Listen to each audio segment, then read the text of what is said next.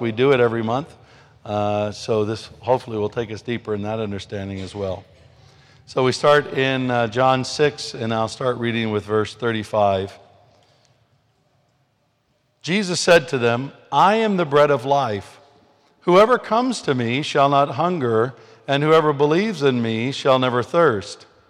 But I said to you that you have seen me, and yet you do not believe. All that the Father gives me will come to me, and whoever comes to me I will never cast out.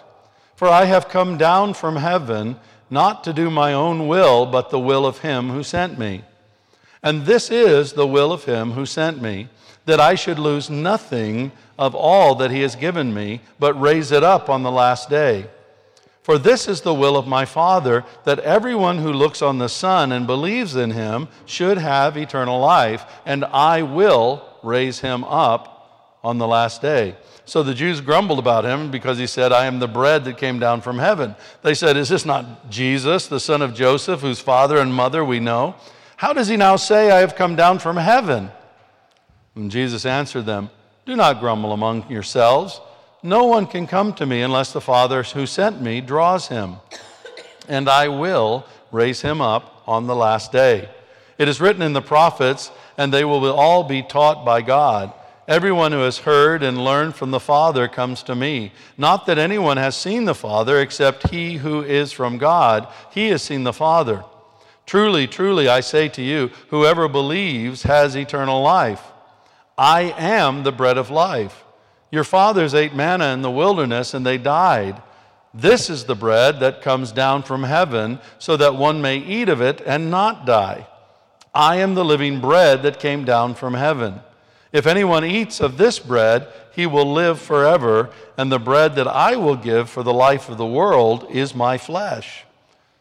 Then the Jews disputed among themselves, saying, "How can this man give us his flesh to eat?" So Jesus said to them, "Truly, truly, I say to you, unless you eat the flesh of the Son of Man and drink his blood, you have no life in you. Whoever feeds on my flesh and drinks my blood has eternal life, and I will raise him up on the last day. For my flesh is true food, and my blood is true drink. Whoever feeds on my flesh and drinks my blood abides in me, and I in him.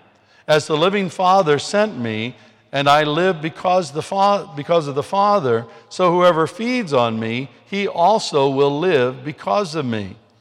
This is the bread that came down from heaven, not like the bread the fathers ate and died. Whoever feeds on this bread will live forever." Jesus said these things in the synagogue as he taught in Capernaum. And then to 1 Corinthians chapter 10. We'll do the first 17 verses.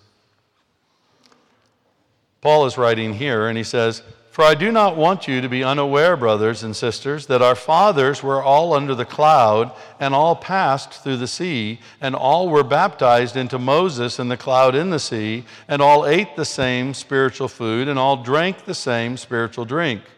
For they drank from the spiritual rock that followed them, and the rock was Christ. Nevertheless, with most of them God was not pleased, for they were overthrown in the wilderness. Now these things took place as examples for us, that we might not desire evil as they did. Do not be idolaters, as some of them were. As it is written, the people sat down to eat and drink and rose up to play. We must not indulge in sexual immorality, as some of them did, and 23,000 fell in a single day. We must not put Christ to the test, as some of them did, and were destroyed by serpents, nor grumble, as some of them did, and were destroyed by the destroyer. Now these things happened to them as an example, but they were written down for our instruction, on whom the end of ages has come. Therefore, let anyone who thinks that he stands take heed lest he fall. No temptation has overtaken you that is not common to man. God is faithful, and he will not let you be tempted beyond your ability. But with the temptation, he will also provide the way of escape, that you may be able to endure it. Therefore, my beloved, flee from idolatry. I speak as to sensible people. Judge for yourselves what I say. The cup of blessing that we bless, is it not a participation in the blood of Christ? The bread that we break, is it not a participation in the body of Christ? May God bless to us this reading from His holy word. Well, very soon, Karen and I are going to be celebrating our 33rd wedding anniversary. Yeah. You know, that sounds really good until you realize that Dave and Gail that are here, our friends, they're about to celebrate their 50th wedding anniversary. And there was a time when after our 25th, I really thought, hey, 25 years, we're pretty good. I went back to my home church in the States, and that weekend, they were having a celebration for two couples in the church, one that had been married for 72 years, and the other had been married for 73 years. So, lest you think that's I can tell you that's older than Dave is. So you look at Dave, and their marriage has lasted longer, and they're actually still married. And so it's quite an extraordinary thing. But in 33 years, you learn a few things, right? You learn, for example, that there are some things that bring you together and enhance your union, because we are united. I mean, when you're married, the two become one flesh. You are united, and there's a spiritual reality there. There's a definite union that occurs there that is vital, intimate, organic, that's very real, even though you don't always see it. And I have learned that during that time, there are certain things that can enhance our union, and there are certain things that take away from our union. For example, one of the things we love to do, being, even though we've been here for 17 years, I still, am from the United States. And I used to say in the United States, if God wanted us to walk, He wouldn't have given us four wheels. So one of the things we've always done is take nice long road trips. And we've taken road trips, and we've enjoyed that time together. We've done that in a lot of different kinds of cars. We like the one we have now, but we've had different kinds of cars over the years. And the one thing I've learned is it doesn't matter what car we're in as long as we're together, right? And we're traveling together, and that generally enhances our relationship. And I have discovered that if there's a dishwasher, there is one in our house. It's not my name. It's not a named dishwasher. But if there's a dishwasher and the dishwasher is open and the basket is pulled out and it's empty, that it is detrimental to my union with my wife to put my plate on top of the sink over the empty dishwasher and not into the dishwasher. That does not promote marital harmony. It does not promote our union. But the thing is, even when I do that, Karen has never threatened to divorce me. Kill me a few times, but not divorce me.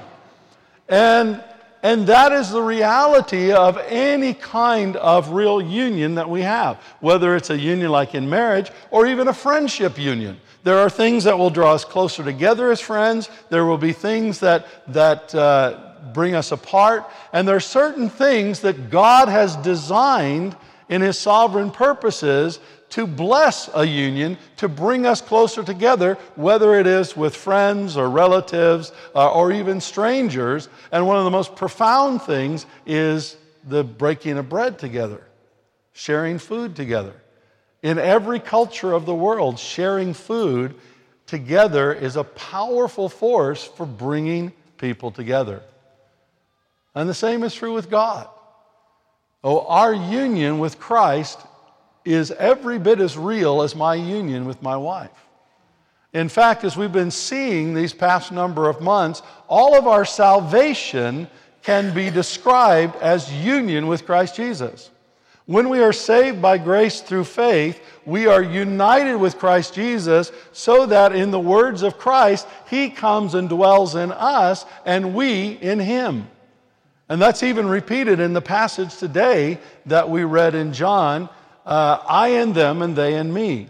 And that is our reality of our salvation by grace through faith. We are united with Christ Jesus in a way that is mysterious, sure, but is very real and really gives us life, and our eternal life comes through that connection with Jesus Christ, and every single one of us as Christians have that union with Christ. And because of that union with Christ, we're justified. It's not just some isolated forensic event that happened. It is something that happens on a day-by-day basis. In that union with Christ, our sins are forgiven. We are justified before God. We are sanctified. We have that because of our union with Jesus Christ. We are adopted. That comes immediately in our union with Jesus Christ, so that we become sons of God, as Jesus himself is the Son of God. And that's all of us. We have the benefit of being together as the bride of Christ and being together as the body of Christ. We have the promise that the Jesus who united us with himself will preserve us in that union, and that one day we will be glorified in that union with Christ Jesus. And this is our reality as believers. We have this union in communion with Jesus Christ that we share with one another. We literally participate or share our lives together in union with Christ Jesus in a very real, vital, dynamic way. But because of that, we struggle a little bit. We struggle because we don't always see it. We struggle because we don't always understand it. And because we struggle, Jesus has given us a means to remember, to reaffirm, to rejoice in, and to go deeper in that union that we have with Christ Jesus. Now, this thing that God has given us doesn't make us more united with Jesus Christ any more than Karen and I taking a road trip together makes us more united as husband and wife. We are united as husband and wife, just as we are united with Christ Jesus, but it is a very important reality that we share together, and we do that here each month. And of course, you know, I'm talking about the Lord's Supper. But before we embrace that, we also have to become very conscious of things that will cause disharmony in our union with Christ, that will interfere with our union with Christ. Now, these things don't disunite us with Jesus Christ, because Jesus promised in the passage that we read in John that those who come to him, he will raise them up at the last day. There's a reality, a promise that we have. So these things, they don't disunite us with Jesus in this context, but they certainly disrupt that union that we have with Christ, and we need really to avoid these things like the plague. And what are those things? It's the things that Paul mentioned there in 1 Corinthians. And he mentioned just a few different areas. Now, to deal with this, we must realize that sin is very serious. You know, when we talk about having a union with Christ and we talk about all these benefits, that doesn't mean that we no longer sin. That doesn't mean that sin is no longer important. Sin is very, very important, and sin is something that we must take very, very seriously as the people of God. And Paul, in this passage from 1 Corinthians, he talked about 4 sin areas that always create disharmony in our union with Jesus Christ. The first one was idolatry. That's from Exodus chapter 32. That's the reference there of what Paul is talking about. Now, how do you know what an idol is? An idol is anything that you are looking to for your significance, security, or acceptance outside of Christ. So, for example, if you think, well, I've got 2 million pounds in my bank account and I'm in a pretty good place and I feel really secure, then your bank account has just become your idol.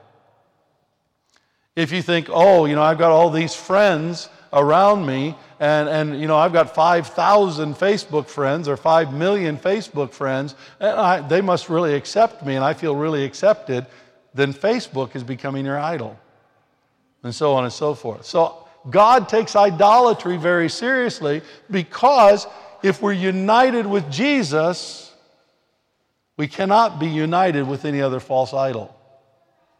Just like if I'm united with my wife, I don't go walking around the streets of London thinking, oh, wow, she's kind of cute and a little bit of a younger model. Maybe I should marry her.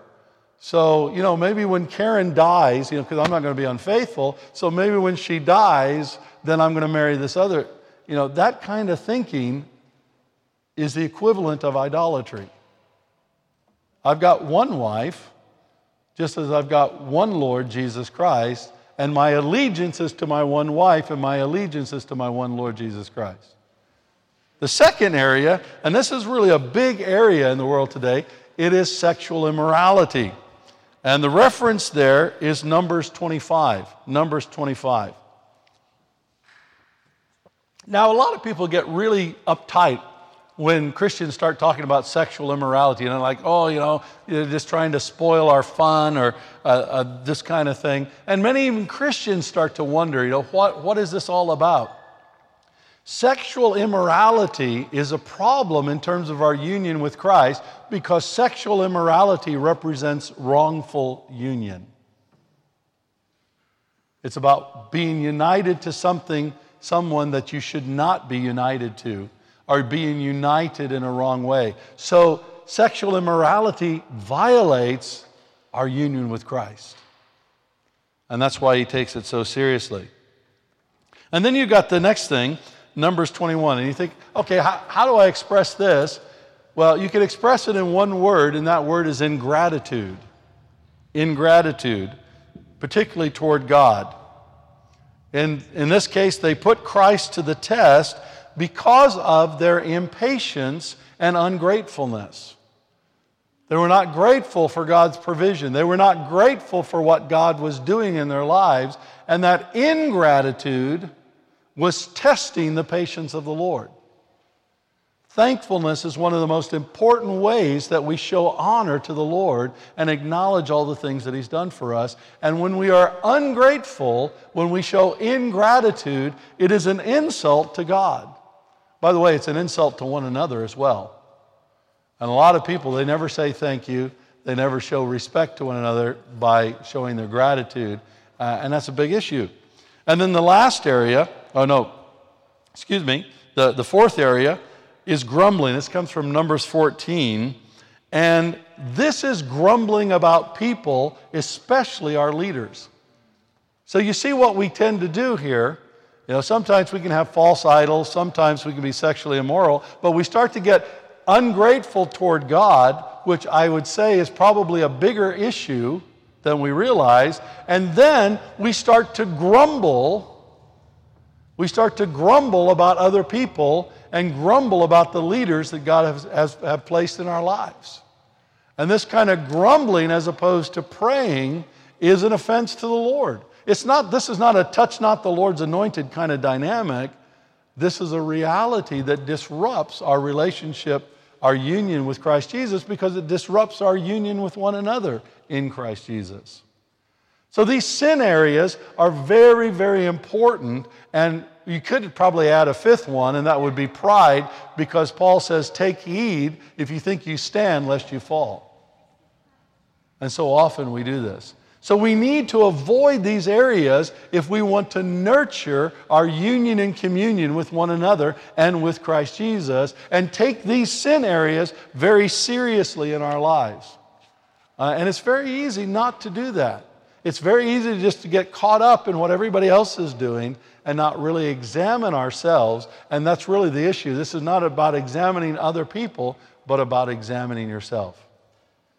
And as we deal with these sin issues in our lives, we will begin to experience a deeper union and communion with Jesus Christ and with one another, just as when I learned in an almost silly way, when I learned how to actually operate the dishwasher, it promoted a more harmonious union in my communion, a more harmonious communion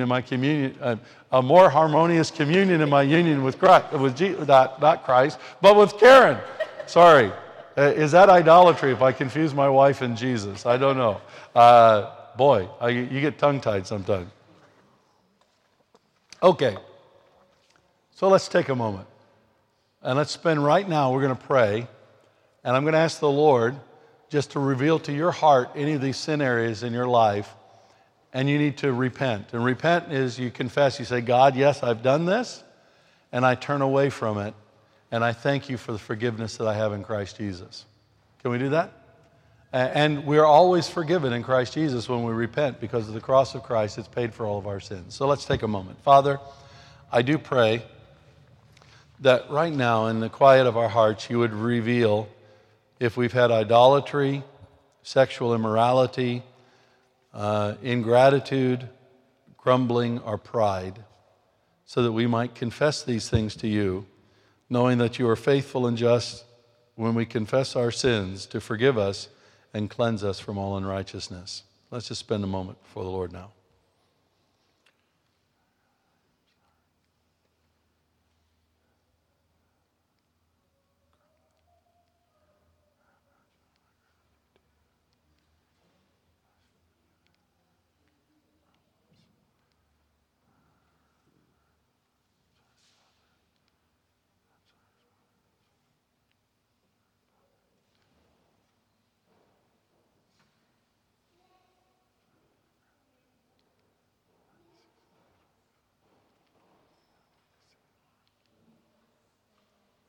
Father God, I thank you that in Christ Jesus, as we confess our sins and turn away from those, you do forgive us. And we thank you for that reality. We thank you for that love that you've shown us. We thank you for that blessing through Jesus Christ. Amen. Amen.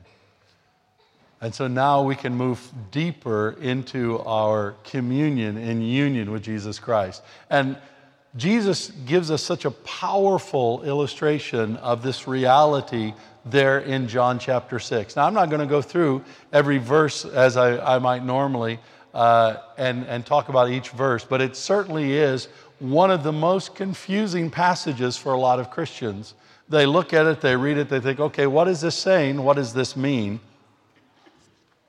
And I'd like to take just a few minutes to suggest what Jesus is telling us here and reminding us that this is all about our union with Christ Jesus and how we experience a communion, a fellowship with Jesus Christ in that union. Jesus is giving us himself. He's giving us his flesh. He's giving us his blood in order to nurture our fellowship with him. And when he does that, he gives us himself as the living bread. He says, I am the living bread.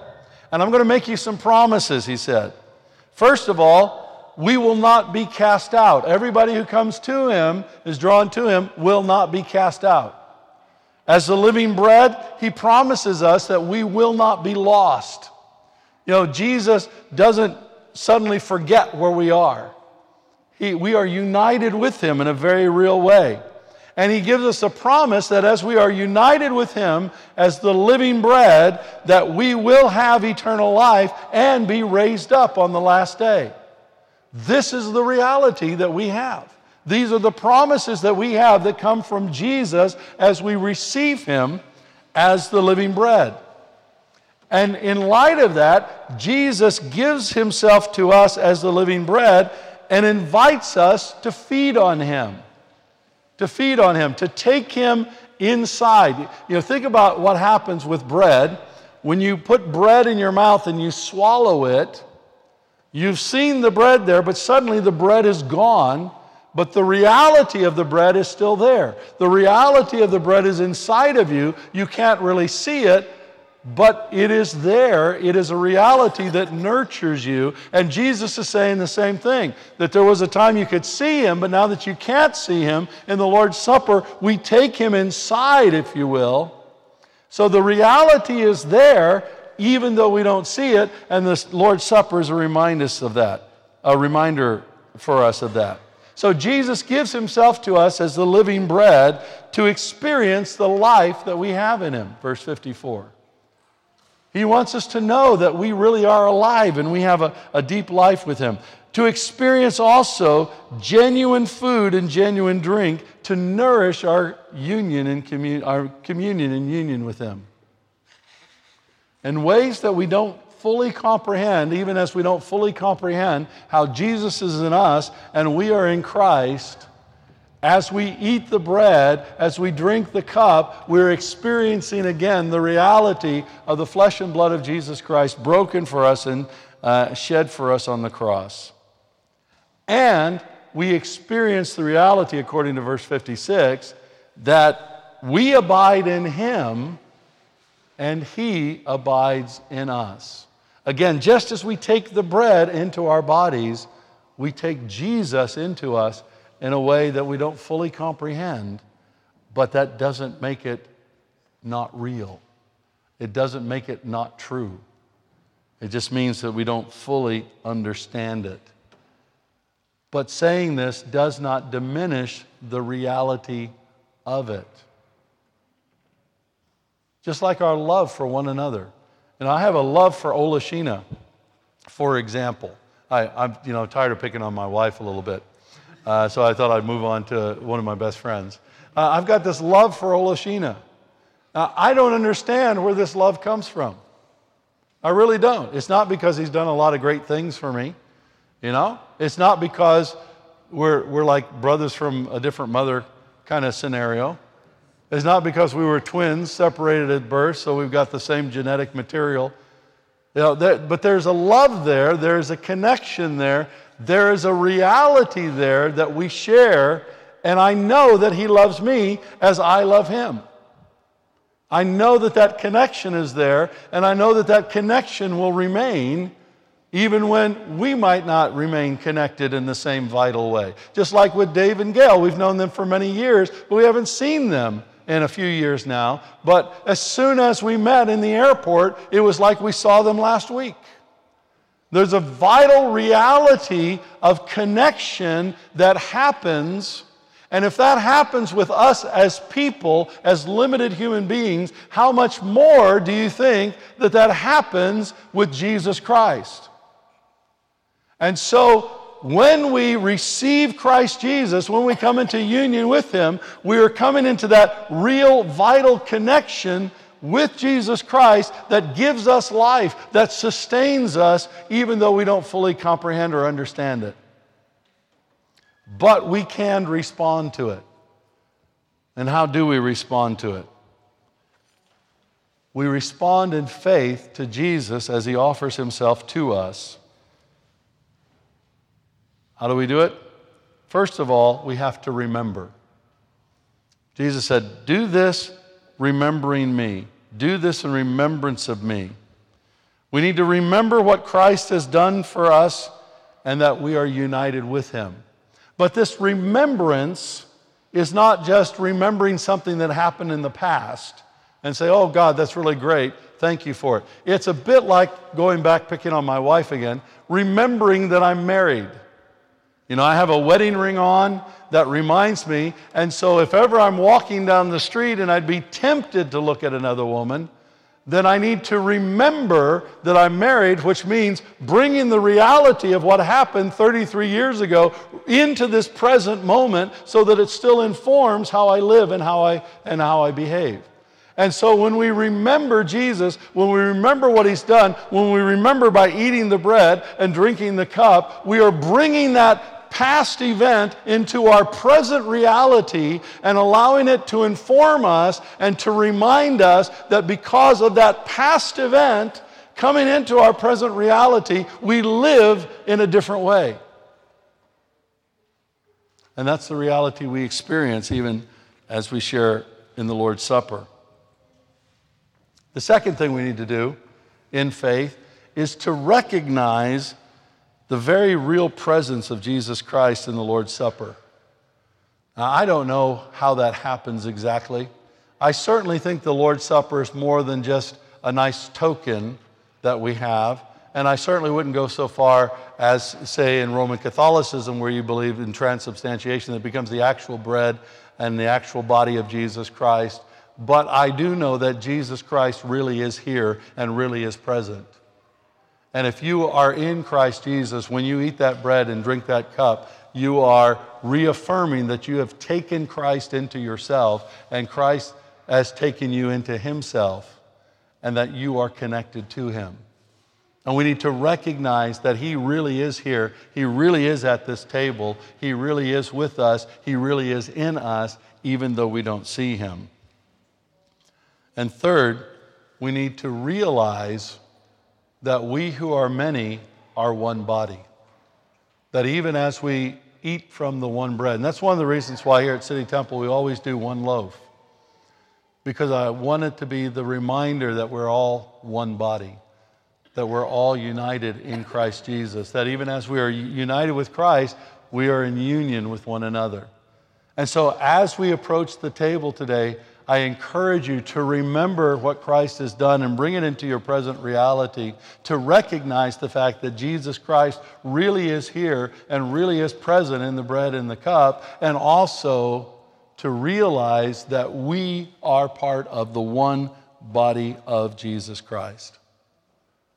And every time we do this, every time we share in this, we are reminding ourselves of our ongoing communion in union with Christ Jesus and the reality of that union that we have in Jesus Christ.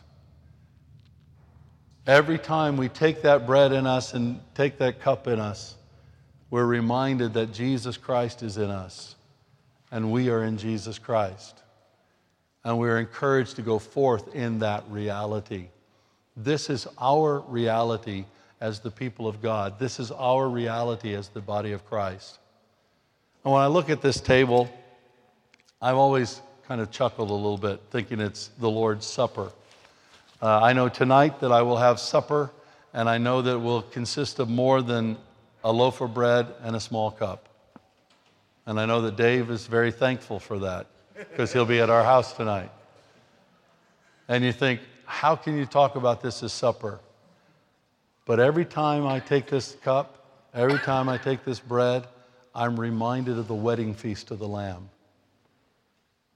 And this is just the starter. This is just the beginning of the great feast that we're going to share together. Friends, we are one with Christ Jesus. All who are saved by grace through faith are one with Christ Jesus.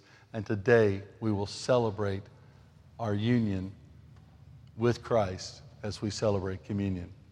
Father God, thank you so much for your word. Thank you for this reality. I pray, Father, that you, through your Son Jesus, would meet us here at this table today, and that you'd take us deeper into our understanding of our union with Christ Jesus. And so, Father, I pray that you'd bless this bread and this cup, that they would be for us truly the body and blood of our Lord and Savior, Jesus Christ, broken and shed on the cross. I pray that you would cause us to remember the reality of who Jesus is for us today because of what he did 2,000 years ago. I pray for us that you would help us to recognize the reality of Jesus in us and that we are in Christ. And I pray that you'd help us to realize our oneness in Christ Jesus. We love you, we praise you, we worship you, and we adore you. And we thank you for all this in Jesus' name. Amen. On the night